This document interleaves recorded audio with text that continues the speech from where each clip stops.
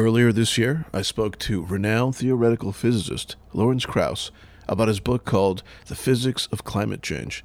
We sat down in beautiful Oregon and spoke about wide-ranging topics that I'm sure you're going to enjoy. What inspired you to write The Physics of Climate Change? Well, first of all, I have to say part of it was the pandemic. Okay. I normally travel and lecture and go back and forth to places, and here I was not, at home, not doing anything, and I thought, what can I do? And I started, and really what had motivated me is I'd taken a group earlier in January to the Mekong Delta for many reasons, and I began to research climate change in the context of that, and that really grew on me. And speaking to that group, their reactions really indicated to me that people really wanted to understand what it was about, or some people did. Right. But the importance of understanding and how could one frame it in a way that was accessible, because it seemed to me it's become such a political issue. But basically, if you can't discuss the science in some easy and accessible way, then how can you expect to have any rational public debate? Exactly. And the idea really grew on me, and I wrote with a frenzy, and it was fascinating for me to I like to learn new things in the context, but it was trying to understand, sort of like I did, and the reason the title is The Physics of Climate Change is, in some sense, harkens back to my book 25 years ago, The Physics of Star Trek, where I tried to take a subject that was, sort of in some ways really seemed inaccessible and make it accessible, and latch on to something that was, in that case, a cultural symbol. In this case, climate change is a vital question. But what I wanted to do was write a book that wasn't about policy. Okay. I wanted to write a book that hopefully would reach people who were skeptical, who didn't were worried about policies that might infringe on their pocketbooks or something else, and so I didn't want to write a book that advocated policy, because that would turn those people off. Exactly. And I was very, very happy after I finished it and I wrote it, I have to say, in a normal book takes me at least a year to write, and this would have taken me at least 10 months. I wrote it in 10 weeks because I had basically morning, noon, and night, and it was kind of a new experience for me. I'd never done anything like that. I also wrote it before I'd had any arrangement with a publisher, which is also the first time I'd ever done that with any of my books. But it was a subject that clearly had captured me. Exactly. And I was very happy afterwards when I had colleagues or friends who were somewhat skeptical, who weren't scientists, who read it and said, this is the book I've been looking for. And on that topic, how would you describe the physics of climate change to a layman? Well, that's what the book's about. But I guess the point is that the key thing I wanted to demonstrate was that you hear all this stuff about complicated computer models, supercomputer calculations of climate, and that's true. To do refined estimates of what might happen in some location, or how precipitation could change in the northern hemisphere versus the southern hemisphere, and specifics of melting of glaciers, but the fundamental physics, as I like to say in the book, it isn't rocket science. It's based on really basic physics that is understandable. Obviously, one hears the term the greenhouse effect, but and that's a key notion, but it's often again misplaced. But so what I wanted to do was describe, and what I can do is describe the fact that it's just although there are differences, it's like thinking what happens when you sleep under a blanket on a bed, okay? Your body's radiating heat, and it would radiate out, okay? The blanket, in some sense, stops it from radiating out, and that's what people often think of as greenhouse effects. But it's even more subtle than that. The point is that by the blanket basically absorbing your heat and radiating it back to you, the surface of the blanket is cooler than the surface of your body. So the surface of the blanket is radiating, as all things are, but at a lower temperature, and therefore less radiation is going into the room. That's the key of the greenhouse effect that I think most people don't realize. It's really not what's happening at the surface of the Earth. It's as the atmosphere absorbs more infrared radiation from the Earth's surface. Let me step back. The sun heats the Earth. It provides energy that impinges on the Earth each day, and the Earth reflects some of it. And it absorbs some of it and it re-radiates some of it. Now, if it didn't radiate into space the same amount of radiation that came in from the sun, then the Earth would continually heat up. Right. So in equilibrium, it's got to radiate into space the same amount of energy that comes in from the sun. Right. And where does it radiate? It radiates from some of it, gets reflected from the surface of the Earth and goes through the atmosphere. But the radiation coming from the Earth is radiated from the surface of the atmosphere, the edge of space, because that's where the radiation can escape into space. Okay.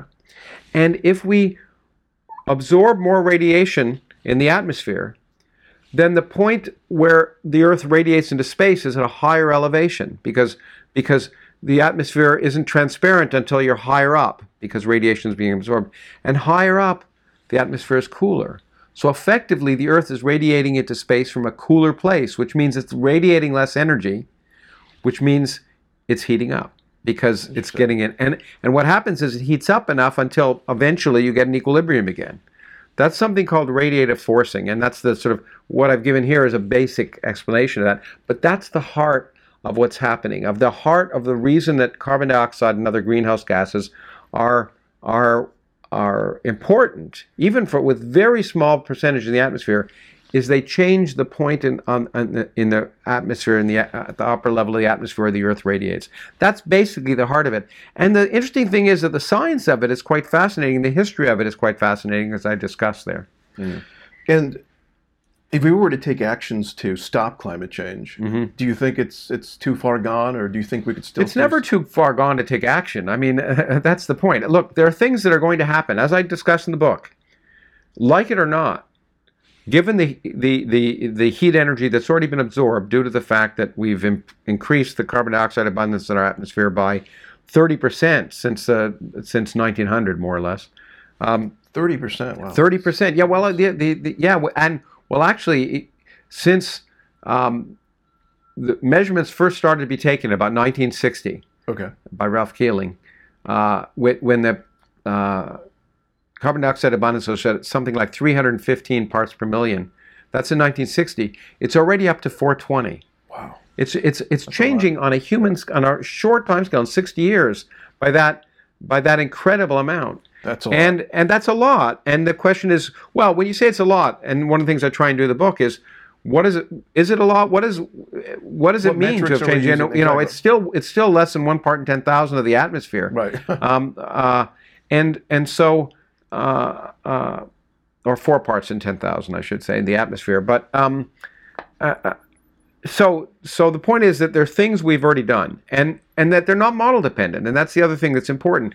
Really, what I want to show is, the fine details are model dependent. It's like the fine details of designing a car, a fancy sports car. You have to really work and do literally fancy computer models, but how an internal combustion engine works, you don't need fancy computer models to understand. And so, anyway, for example, the sea levels are rising, and much of the conventional wisdom is that sea levels are rising because somehow glaciers are melting but in fact, a fair fraction, at least half of the reason sea levels rising, is a simple fact of physics. When you heat water up, it expands. Right.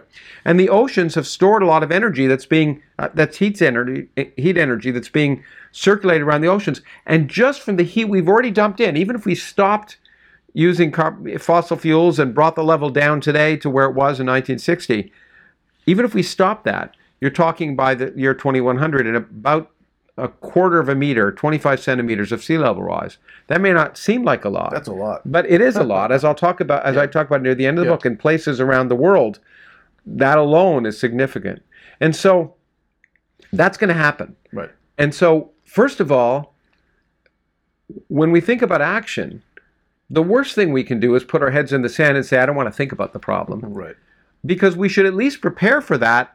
Okay, and that's not going to end civilization, but it's going to produce known effects. And we should be prepared for that in the first world countries, where we can imagine what's the effect of and in fact, if you plug in all the other effects that are likely by 2100, we're probably going to have 1 meter sea level rise. Wow. That's more or less a conservative number, and it's more or less independent of whatever we do. Okay. So if you were president of the world and you would have to pass executive orders to stop this, what would be? Well, the point is that there's a lot we can't stop, but we can try and ameliorate. we could try and look at low-lying regions and ask, what can we do to protect them? That's not unheard of. Think of Holland. Much of the country is already under sea level. It is, but yeah. but they managed to build incredible systems that protect that country. There'll be, as I discussed in the book, where I was, most of South Vietnam, almost all of South Vietnam will be below sea level by 2100. In fact, by 2050 probably. And all of that. How would you stop that? Well, there you'd have to imagine incredible engineering feats with sluices and gates and Right. And you also have to imagine the things that are exacerbating that as well, because that whole region depends on the Mekong Delta basically flooding the rice fields at various times of the year. And the Mekong Delta, as I said at the very beginning of the book, what amazed me, if you go down the Mekong River, you see these barges dredging sand everywhere. Yeah. The sea level, the river level has I should say, has dropped by over a meter due to sea level, due to dredging for sand, for concrete, and things like that. So you got to say, how can we first of all stop making the problem worse? And then you'd have to imagine huge construction projects. You also might have to imagine saying, well, maybe we can't do that. How can we adjust our economy? How can we consider relocating people? Because there'll be, and that's another problem. Unfortunately, if you look at the predictions differentially of what are likely around the globe, you find that the effects are probably exacerbated more or less around the equator, okay, or near equator, but near regions which are unfortunately both impoverished. Many countries are impoverished and largely agricultural, and that's going to have a huge impact on their agriculture. And so today there's a big issue of immigration in this country and other countries. Right. But we have to prepare for the fact that they're already climate migrants, but there are likely to be many more climate migrants, people who literally their livelihood depends on agriculture, but the climate has changed, right, or the conditions have changed the way that they can't function anymore, and they're going to move. Right. And so if we're not prepared for that in advance, we're going to have an influx of not just tens of thousands or millions, but if you look at it, there's something like 120 million people on Earth who live in regions that are low-lying enough to be affected by the turn of the century. Right. But the other thing is, clearly. But why are people so skeptical? Like yeah, that's a good question. I mean, everything you just said makes complete sense to me. But I think people are skeptical, first of all, because they don't want to. People are worried about their livelihoods. Okay, right. Some people are worried about their lives in the future, but some people worry that if we enact changes that'll impact on this, that'll affect the standard of living. Right. And people say, oh, you can't, use fossil fuels, you can't drive your cars, and that's right. Just not the case. What we need to realize is that, and I think this is why I try and end the book in some sense on not necessarily an optimistic note, but it's like the Dickens story of the Christmas Carol. There's a future as it might be. Right. And if we picture the future as might be, we can change the future now by taking action. And there are and technology is a remarkable thing. And so the problem really isn't a technological one, it's a political one. There are lots of things we can do to try and address the problem, including investing in technologies that reduce our dependence on fossil fuels in a way that doesn't hurt the standard of living, actually helps the standard of living. And I think but I think a lot of the skepticism is unfortunately due to short-term greed. Greed, really. Basically, that and the funny thing is, many fossil fuel companies, just like the if you look at the groups that are already looking at the future and seeing what it's going to be, those include fossil fuel companies. They see the writing on the wall. Right. As does the U.S. military, by the way. One of the first organizations that created a study group on climate change was the military. Why? Because it's their job not to worry about what the politicians say or what is politically correct, but what are the real threats in the 21st century. And in some sense, climate change is a national security threat. I think there's been a very effective public relations campaign against the notion of climate change for two reasons. One is the greed aspect, but the other is that people don't want to do something now for something in the future. Well, that's always the case. It's very hard to imagine something, Right. your grandchildren. Right. In fact, by talking about grandchildren, maybe one of the few ways we could try and reach people. Right. But it's not a problem like nuclear weapons where the world will end today. Okay, and That's more urgent, let me state again. I'm not saying the world's going to end. It's just going to be dramatic changes that we're going to have to address. Right. I think also the problem is a skepticism. There is unfortunately a growing skepticism about various kinds of science. You're seeing it in the pandemic. Right. People who saying, "Oh, I don't trust the scientists." But somehow, what people were able to do is focus on this model aspect. And it is absolutely true that the detailed climate models are incredibly complex, and some of the predictions have large uncertainties. And one of the biggest misunderstandings in the public today is the notion of uncertainty in science. Like uncertainty is a bad thing. In fact, it's a good thing. Science is the only area of human intellectual activity where we can quantify our uncertainties. We can say, here's our prediction, but there are these error bars. Right. And that's incredibly important. It's central in all the physics I do, from cosmology to particle physics. Being able to quantify our uncertainty is incredibly important.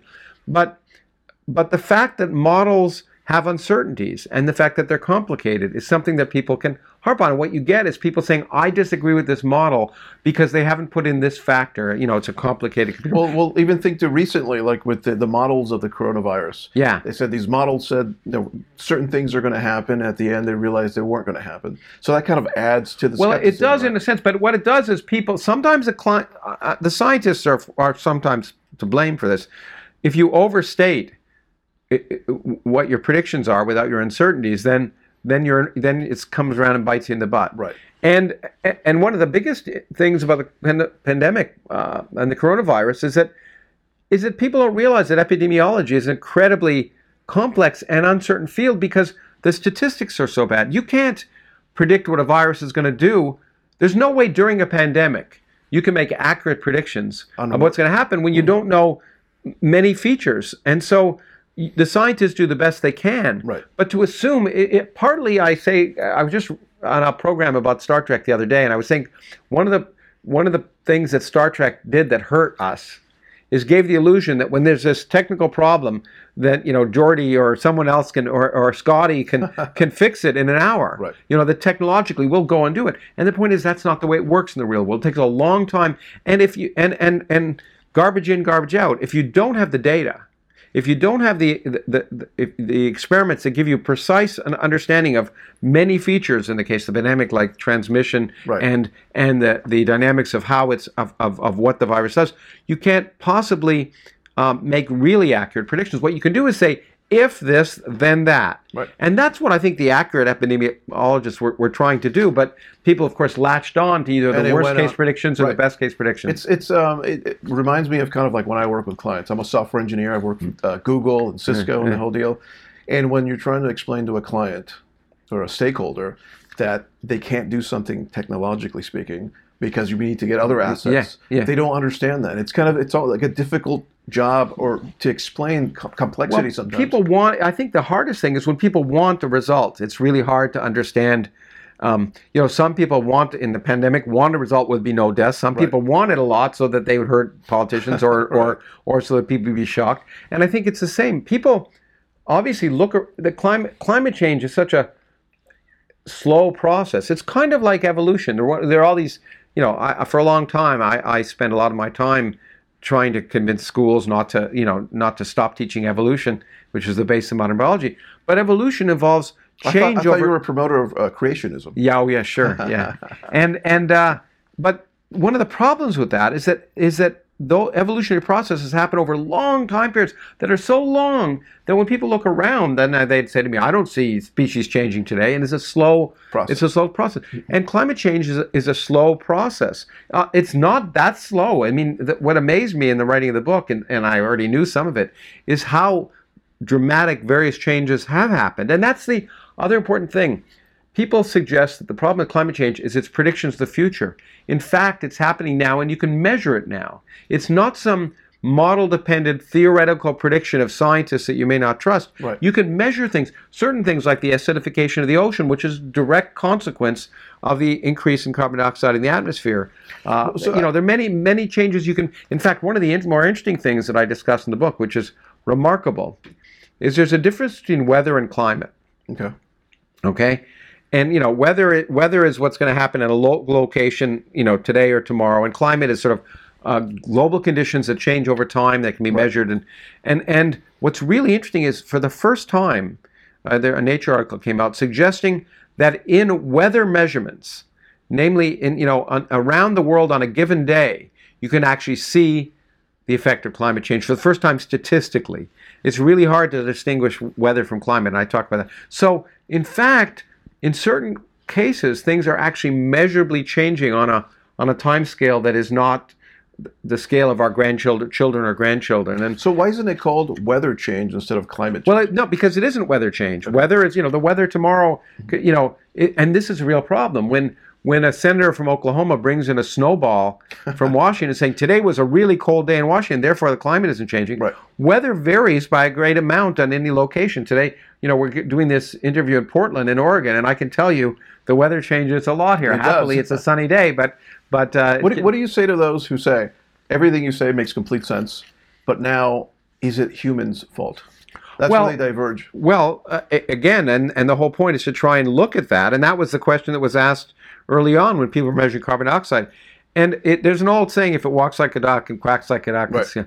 And so the point is, we can measure how much carbon dioxide humans are putting in the atmosphere by human industrial activity. You can. Okay. Yeah, we can measure it. Okay.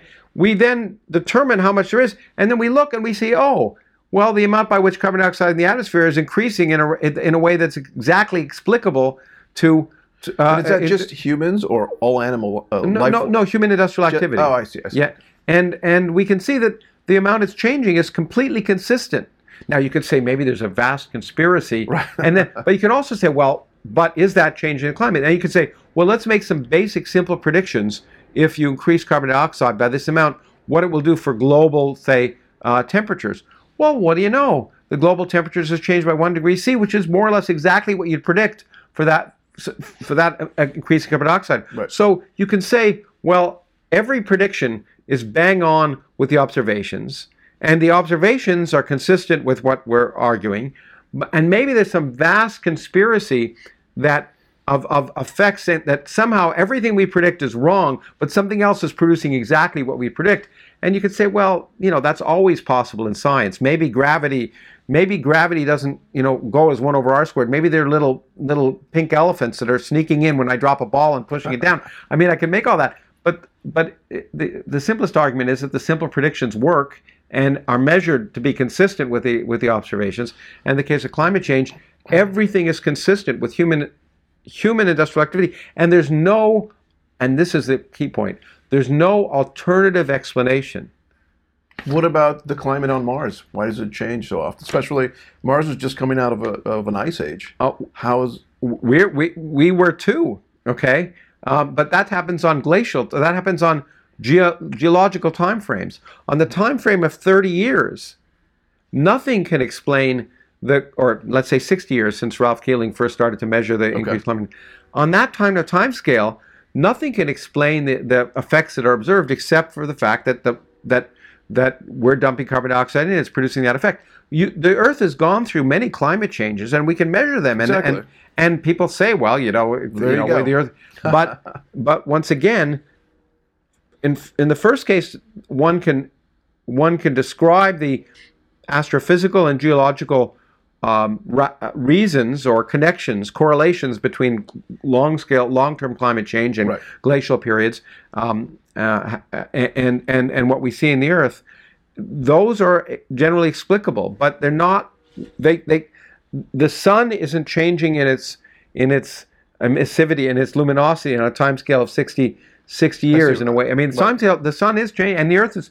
There's no doubt that a longer gradual kind of. The sun in 2 billion years, the sun will be 15% brighter, and then, by the way, there will be a global runaway greenhouse effect where the surface of the Earth will be like Venus. But unless we do something about it. Unless we go to Mars. Or unless we do something. We're an intelligent species sometimes. Put like a huge softbox over? There's lots of things we might imagine. We might move the position of the Earth. Yeah, there's lots of but that, I think that 2 billion year change is not something we need to worry about right away. Right. We have 2 billion years if we're around, and that's not So the point is that you're right that the weather changes, and that's the key thing to distinguishing weather and climate. Okay.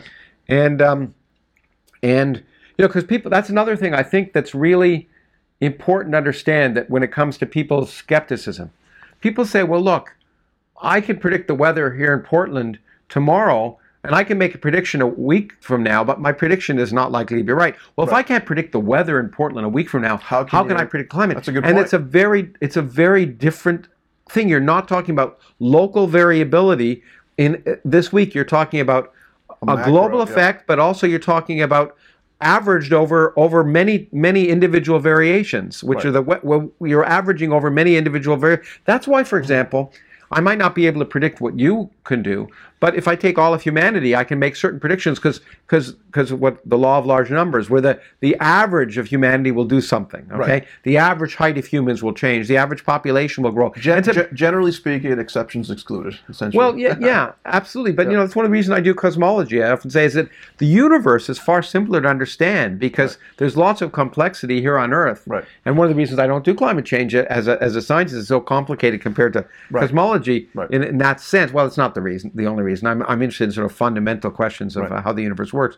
But the universe is relatively easy to understand, because it's so simple on large scales, in spite of the all the local variability. Right. And climate, because we're averaging over local variations, and we're looking at longer time scales, is in some sense easier to understand, because you're looking at global quantities like the emissivity of the Earth, the absorption of radiation, global effects.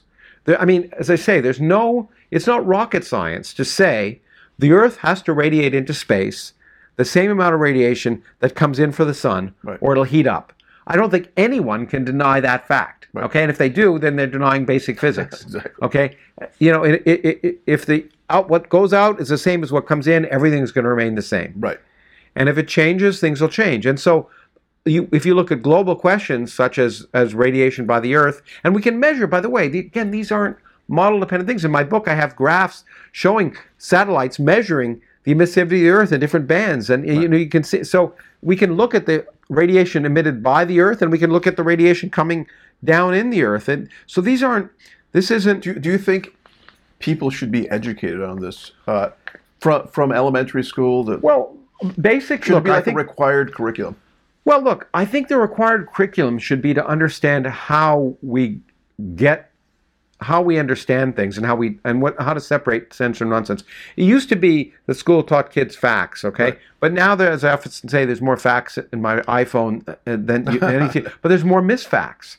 What we have to teach people is how to question, is the scientific method. Right. That's what we need to teach people, to rely on empirical evidence, many different sources, to question yourself, question others, test your hypotheses, and that sort of thing. Now, but when it comes to basic things about climate change, absolutely. It's a great example of how to ask questions about the world and how to look at things, which is why I wrote this book.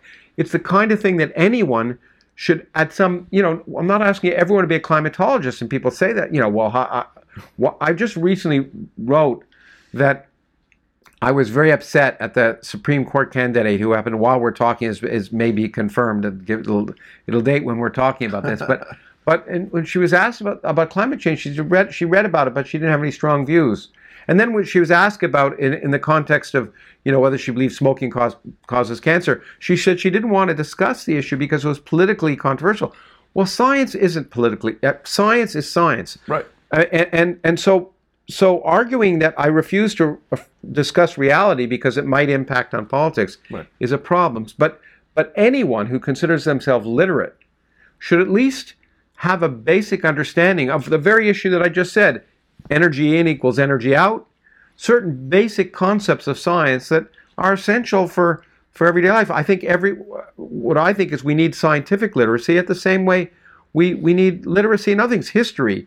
We expect people to know the Holocaust happened. Okay, I mean basic aspects of history, or how to determine what happened in the Second World War. We expect people to know maybe who William Shakespeare was if they have some literacy. Right. And so having some basic understanding of energetics and science is important. But we've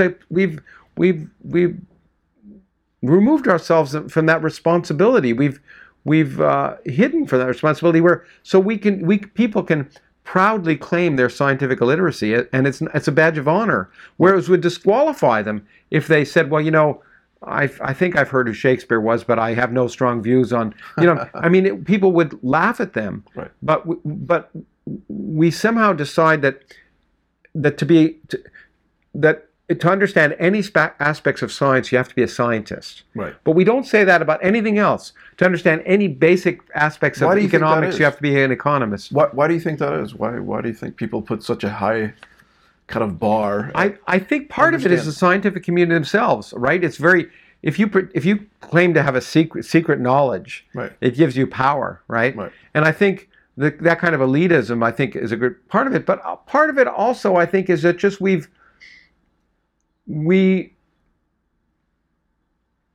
partly science relates to math. Okay. And people are afraid of mathematics. And we, again, don't convince people that most people can do basic mathematics. If people say, gee whiz, numbers don't do anything for me, we say, okay, fine. But again, once again, if people said, English writing doesn't do anything for me, hey. They wouldn't get a job. Exactly. Okay. And so I think it's just that it seemed cool for too long. I mean, we talk about the poor science education in schools, and there has been, okay? Right. But what worries me almost as much, having taught at Yale for many years, was seeing kids who were clearly intelligent, right, but we gave them a free pass. They could proudly proclaim their scientific literacy and call that culture. Somehow saying... my point. I was going to make that point, actually. What do you think about universities now not being so picky about the people that go into school? Well, I mean, the thing is, when you're not as picky with people, then you have to kind of dumb down the curriculum so it could be learned by someone who might not otherwise be able to learn something like that. Well, I think that I'm more optimistic. I think most people, that's why I write popular books, among other things. I think basic ideas anyone can access. So I am concerned that universities, first of all, and one of the reasons I was frustrated at Yale is they give the impression that students don't have to understand any science to be cultured. And moreover, in some sense, the less they understand or the less capable they are dealing with it, the more cultured they are. That somehow saying math doesn't work for me is akin to saying, yes, I'm an artistic person. I'm a more creative person, right? Yeah, exactly. And that's just not true. I've never understood that, yeah. Yeah, no. Well, but it's a myth. Right. A friend of mine, Alan Alda, who's an actor, once said, he's done a lot to promote science, and we've done a bunch of events together.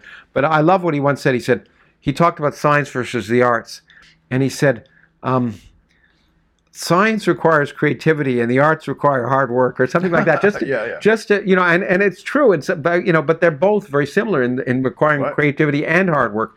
But when it comes to universities, again, I think that what is a problem more for me of a problem with universities is, I think for many people, and people don't want to talk about that usually. Yeah, well, because they want to make education accessible to everyone. Well, education should be accessible to everyone, but that doesn't mean everyone should go to university. Exactly.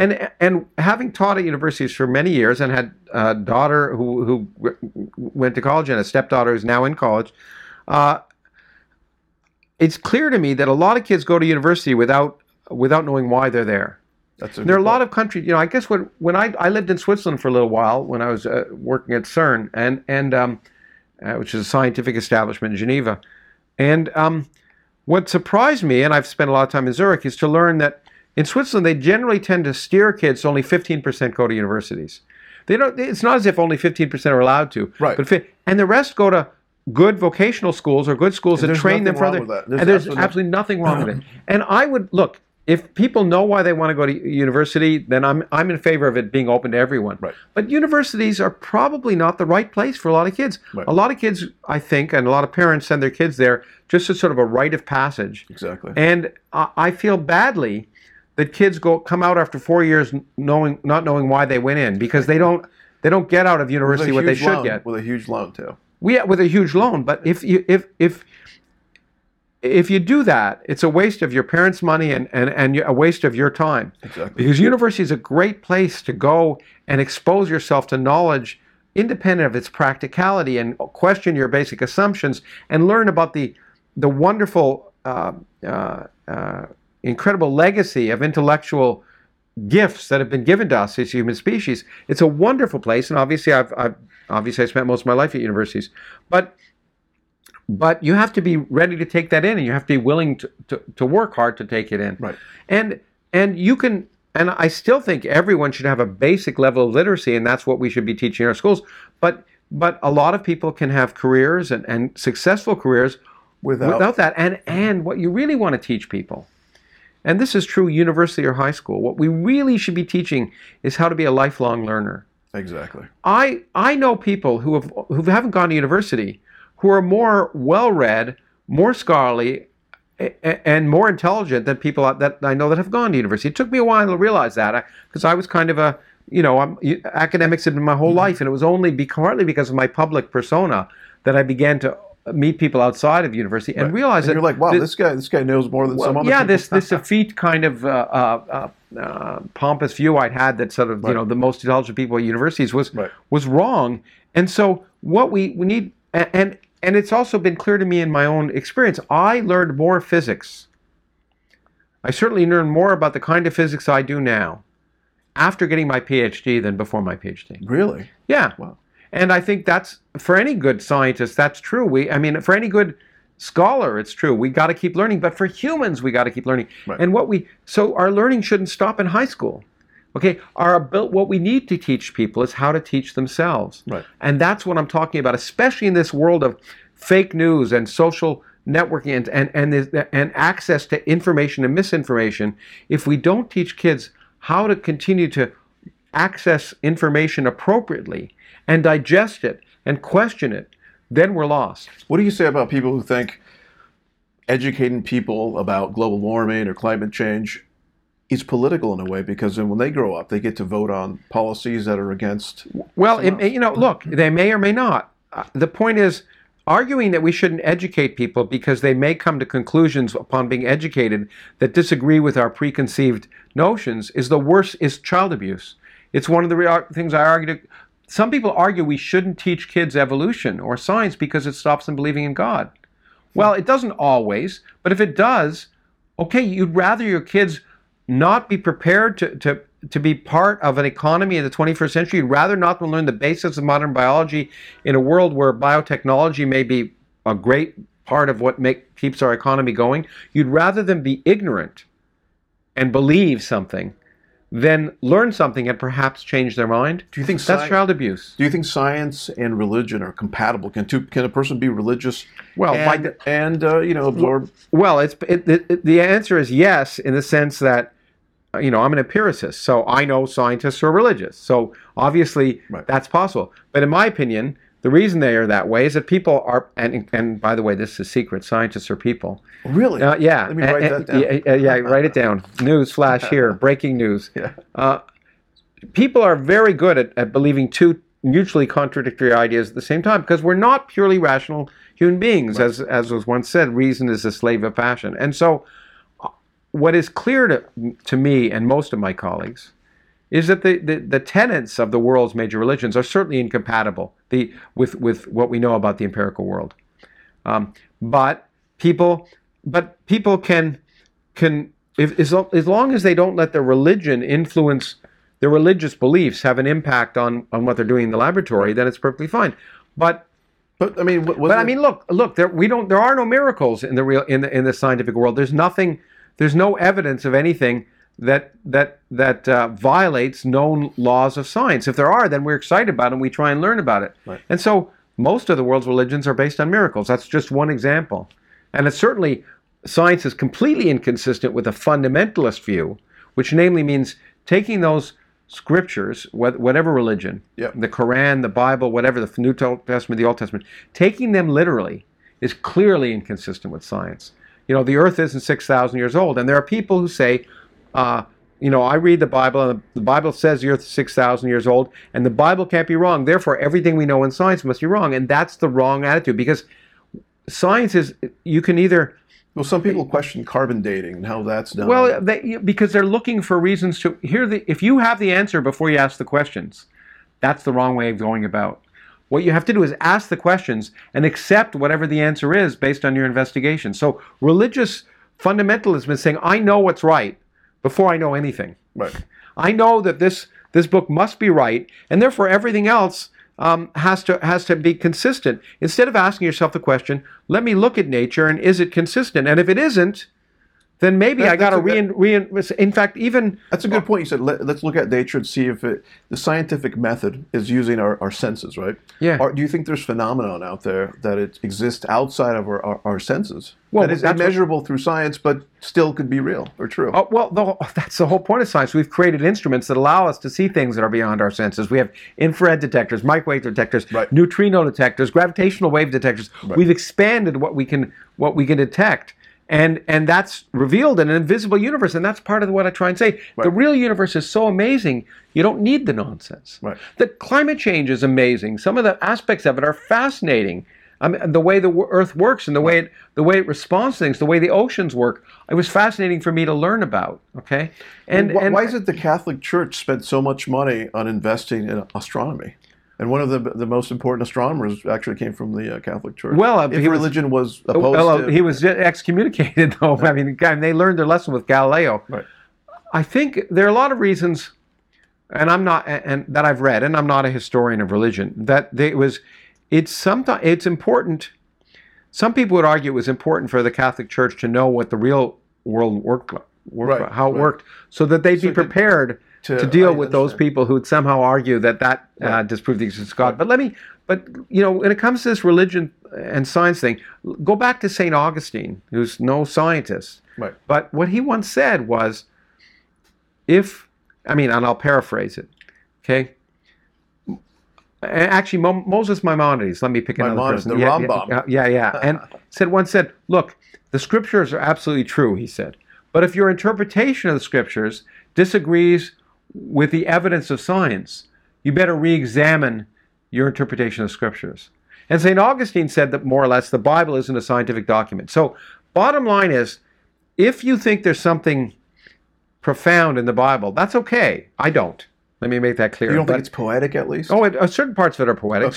certain parts are boring. Right. There's wonderful poetry in the Bible. It's as a piece of literature, it's fascinating. Just like the Odyssey and the Aeneid are a fascinating piece of literature. But I don't believe in multi-headed beasts. Right. And but I loved reading the Greek myths.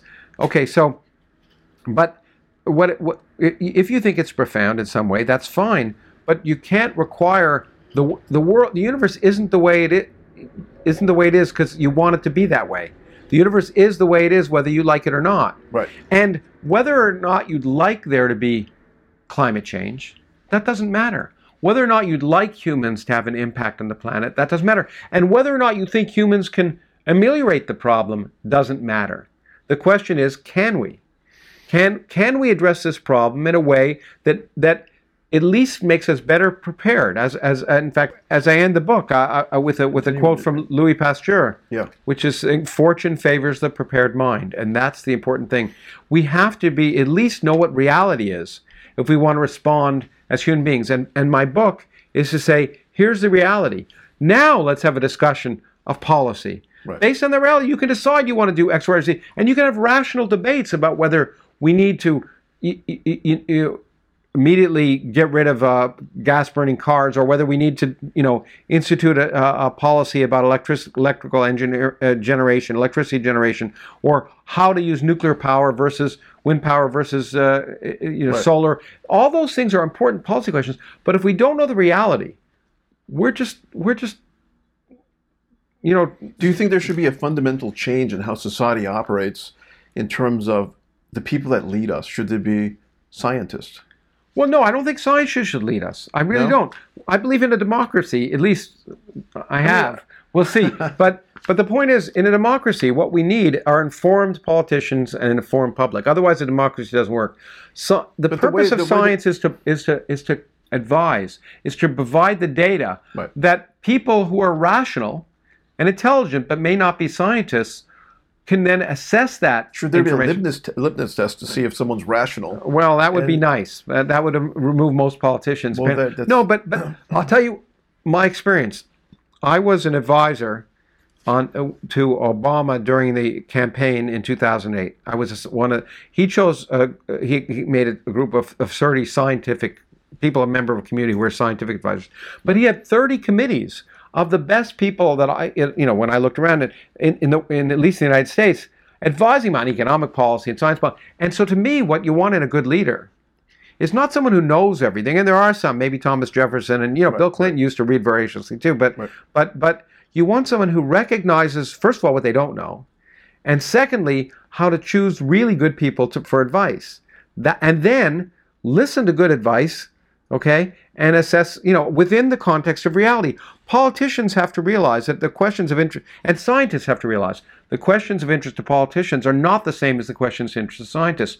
Scientists may say, as a scientist, it's obvious we do X, but politicians have to weigh different constituencies and may say, yes, the scientific guidance is this, but based on the readiness of the public to do this or the economic priorities have here, I have to make that decision. So that's perfectly understandable that politicians, the priorities of politicians are different than the priorities of scientists. That's not a bad thing. That's just reality. Right. Scientists have to recognize it, and politicians have to recognize it. They shouldn't discount what scientists say because their advice may differ from what you want to do. They should realize that the scientists are telling you what's likely to happen. And if you want to do this, you have to decide what the consequences are. And so, I'm happy if more scientists go into politics. It's a shame that lots of lawyers or whatever, but but I don't care. I don't care where people come from. I used to hire people at universities. There was a while when I was considering being a higher level administrative official at universities and was invited to consider being a president and other things. But I've been on hiring committees and I'm often less interested in what the person's background is than what their capabilities are to adapt to new challenges. And that's really what's important for politicians and for society. So without an informed electorate and without informed legislators, then democracy fails. That's just it.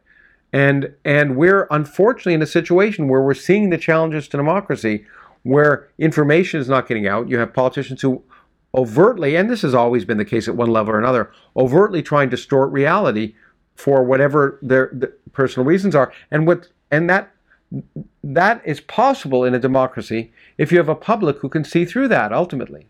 And the public won't be able to see through that if they're not educated, though. What do you mean by educated? If they haven't learned how to tell the difference between sense and nonsense. Yeah. And that, I would say, is a scientific method. That's why science is important. Science isn't important because it's intrinsically more valuable than literature. It's important because it gives us tools to make predictions of the world that work, and to find out and find out which predictions don't work. It gives us a tool to assess the difference between sense and nonsense. And that's my mission in some sense. But it's not just pejorative. It also is wonderful. The reason I write books about climate change or Star Trek or whatever is because science should be a bigger part of our culture. Science has produced some of the most amazing. Why do you think it's not a bigger part of our culture? I think we've let this two cultures myth go on. We've let the myth that somehow you can be a cultured, intelligent person and not know anything about science. And that's why I love to have events and do things with people who are not traditional scientists. I loved. Like a Christopher Hitchens, very smart. Yeah, Christopher Hitchens. I love doing. Yeah. I did a podcast with my friend Ricky Gervais, who's not traditionally known as a scientist. But we talked about science, but or bring people like Brian May, who I did an event with, who's a guitarist for Queen, but also, by the way, happens to have a PhD in astrophysics. Does he really? Yeah, he was, and so we could talk about that. Or Alan Alda and I could talk about science, or Werner Herzog and I, right. And so you want to make it more science to be more accessible. Well, more accessible and I want to interest people. If people see that the people they're interested in are interested in science, maybe it'll be cooler. Right. And if the scientist is interested in science, it's not too surprising. But if a cultural icon is interested in science, And then maybe it's all, that's why I love to interact and I love to bring together science and culture. And I think in some sense, climate change is a cultural issue. It is. But I want to bring to and so the book isn't all just like it's the physics Star Trek wasn't this won't work, this won't work, this won't work, that wouldn't any fun. This isn't all doom and gloom. This is a fascinating way of understanding how the world works. And it doesn't have to all be all bad. It's fascinating to learn how the Earth works and how it responds. I and think how that's what people's impression are when they talk about climate change or global warming. They have like a negative kind of connotation to it. They're kind of like, because it's scary. Does that mean I have to pay someone for my carbon offset? And that's where they start to contemplate. Well, it's all been expressed in terms of doom and gloom and things you can't do, and that people don't want to hear about that. Okay, and I think, and I've seen it to some extent in this political campaign. What we need to do is point out, hey, there are opportunities and challenges that we can. For example, the United States has had an awful power distribution system in our country. We really need to fix it, independent of anything else. Right. To be able to get electricity from one part, from where it's produced to where it's being used, and to use it rationally. Well, addressing climate change can allow us to develop an infrastructure that does that. In the end, we become better off independent of that. Right. We have more reliable sources of energy 24 hours a day. So in the hot days of summer, in one place, we don't run out of power and have to turn. Kind of like load balancing. Yeah, and so I think you're right. Climate change, it's like nuclear weapons, which is another area I've spent a lot of time on. And I was chairman of the board of the Bolton Atomic Scientists for years and helped set the doomsday clock. When I was in elementary school, they told me that in 10 years there's going to be a nuclear site, like in every neighborhood.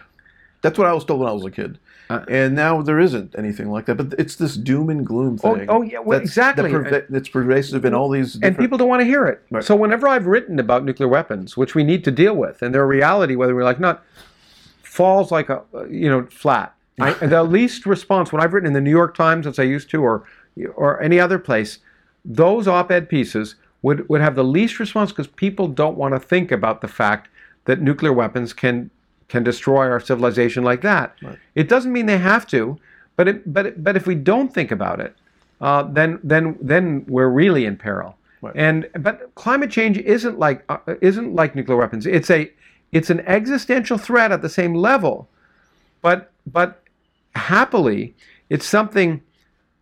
Nuclear weapons, in order to deal with, we need sane politicians who are willing to act. That's back to the same thing. Yeah. That's a very but that's a lot harder.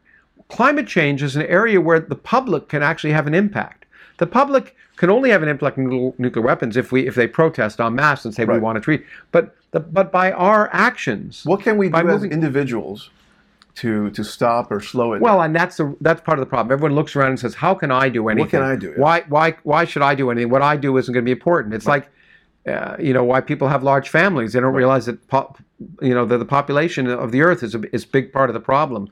In fact, sure, it's a big part of the problem. If we didn't have 7 billion people, if we didn't have 10 billion people in 2050, that 10 billion people is a lot bigger strain on the resource of the Earth than 7 billion or 3 billion as they were when I was younger. Absolutely, population is part of the problem. Yeah, but then that brings up all these ideas about population control and this whole thing, and it goes back to another negative kind of thing. Well, I know, but on the other hand, you don't have to do that, because I think generally, and this is one of the reasons I wrote many years ago an article for Scientific American saying educate women, save the world, because when women are more educated, they have fewer children. Do they? I'm talking about in third world countries, absolutely, because they realize what the well-being of their family partly depends upon that, and they're also more capable and empowered to control their own reproductive cycles. And so, but I think that how people individually can affect things is, first of all, the first thing you do is learn enough to be responsible and vote the right way. That's not a non-trivial thing. Learning enough to be able to vote for politicians who will produce policies that might produce rational actions. Climate change is political at the end, right? Well, everything we do is political. Right. But that doesn't mean science is political. Right. But science affects our political decisions. Right. And that's okay. That's a good thing. Just like economics should affect in some level our political decisions. And art should affect our political decisions, at least decisions on what we make about how to support the arts and music in the schools. Right. But there's lots of little things you can do. One thing I would say, and this wasn't easy for me, but I don't eat meat anymore. Really? Okay? Yeah, because meat is a huge, because the amount of resources we take to, not just from the point of view of how much wheat and corn could be used to feed people around the world that's used to feed cattle, but the actual carbon footprint is huge. And so it's a simple thing to do. Well, it's not that simple, but you can do it. How long have you not eaten meat for? Just actually, by the way, just this year, since in January, when I began to seriously think about this issue. I've been thinking about it for on and off. I've done events with my friend Peter Singer, who's famous for writing about animal rights, and I've sort of eaten meat guiltily for years. My daughter's a vegetarian. Really? But I finally decided, let's just see if I can do it. So a hamburger is really not No, and it's not as if I hate it, but I can do fine without it. Right. And so that's one kind of thing you can do. But the other thing I think that we can do, each of us can do, and it may seem, look, I just voted here because happily in Oregon we have voting by mail. We've had it that way ever since I've been here. It's no big deal. Often when I vote, I kind of feel helpless because I think, well, my vote means, it's so little. Right. But those votes add up and have an impact. So even though my vote for president feels, ineffectual because that doesn't seem, these things have an impact. It adds up. And I think that I really do think that if people are asking what can they do, is they can inform themselves. And that helps affect their own decisions and the decisions politically that they act on. So don't eat meat. Well, that's one thing. Don't have kids. Don't have kids. You just decide. You have to. Look. I'm not proscribing things or prescribing suggestions. I'm saying you have to decide where your priorities are. Right. Okay. If you do one thing, maybe you give up on another. You have to decide. You have to know what the consequences of your actions are going to be. You think having a big family is important to you, and realize the consequences of that, and maybe you take other actions to make up for it. If you want to, if you feel responsible to balance those issues, but so you don't have to give up what you want to do. So you just have to realize that you have to take responsibility for your actions. So I've always thought when smart people or educated people don't have kids, how are we going to replace the earth with smarter people? Well, that's what you have. That's conundrum. Yeah. Well, look, that's kind of but that's a misunderstanding in some sense, I think, happily, of how genetics really works. That somehow only the children of educated people are intelligent. Not always, but no. There's a ton of example. I mean, not that it matters, but neither of my parents finished high school. Okay, and so I think the wonderful thing. It doesn't mean they weren't smart, though. Yeah, but who am I to decide who's intrinsically smarter? Once again, I told you that you can't always look to people in universities to find the most creative, most intelligent people around. Right. And so the great thing about the mixing of genes that comes from sexual reproduction is that you get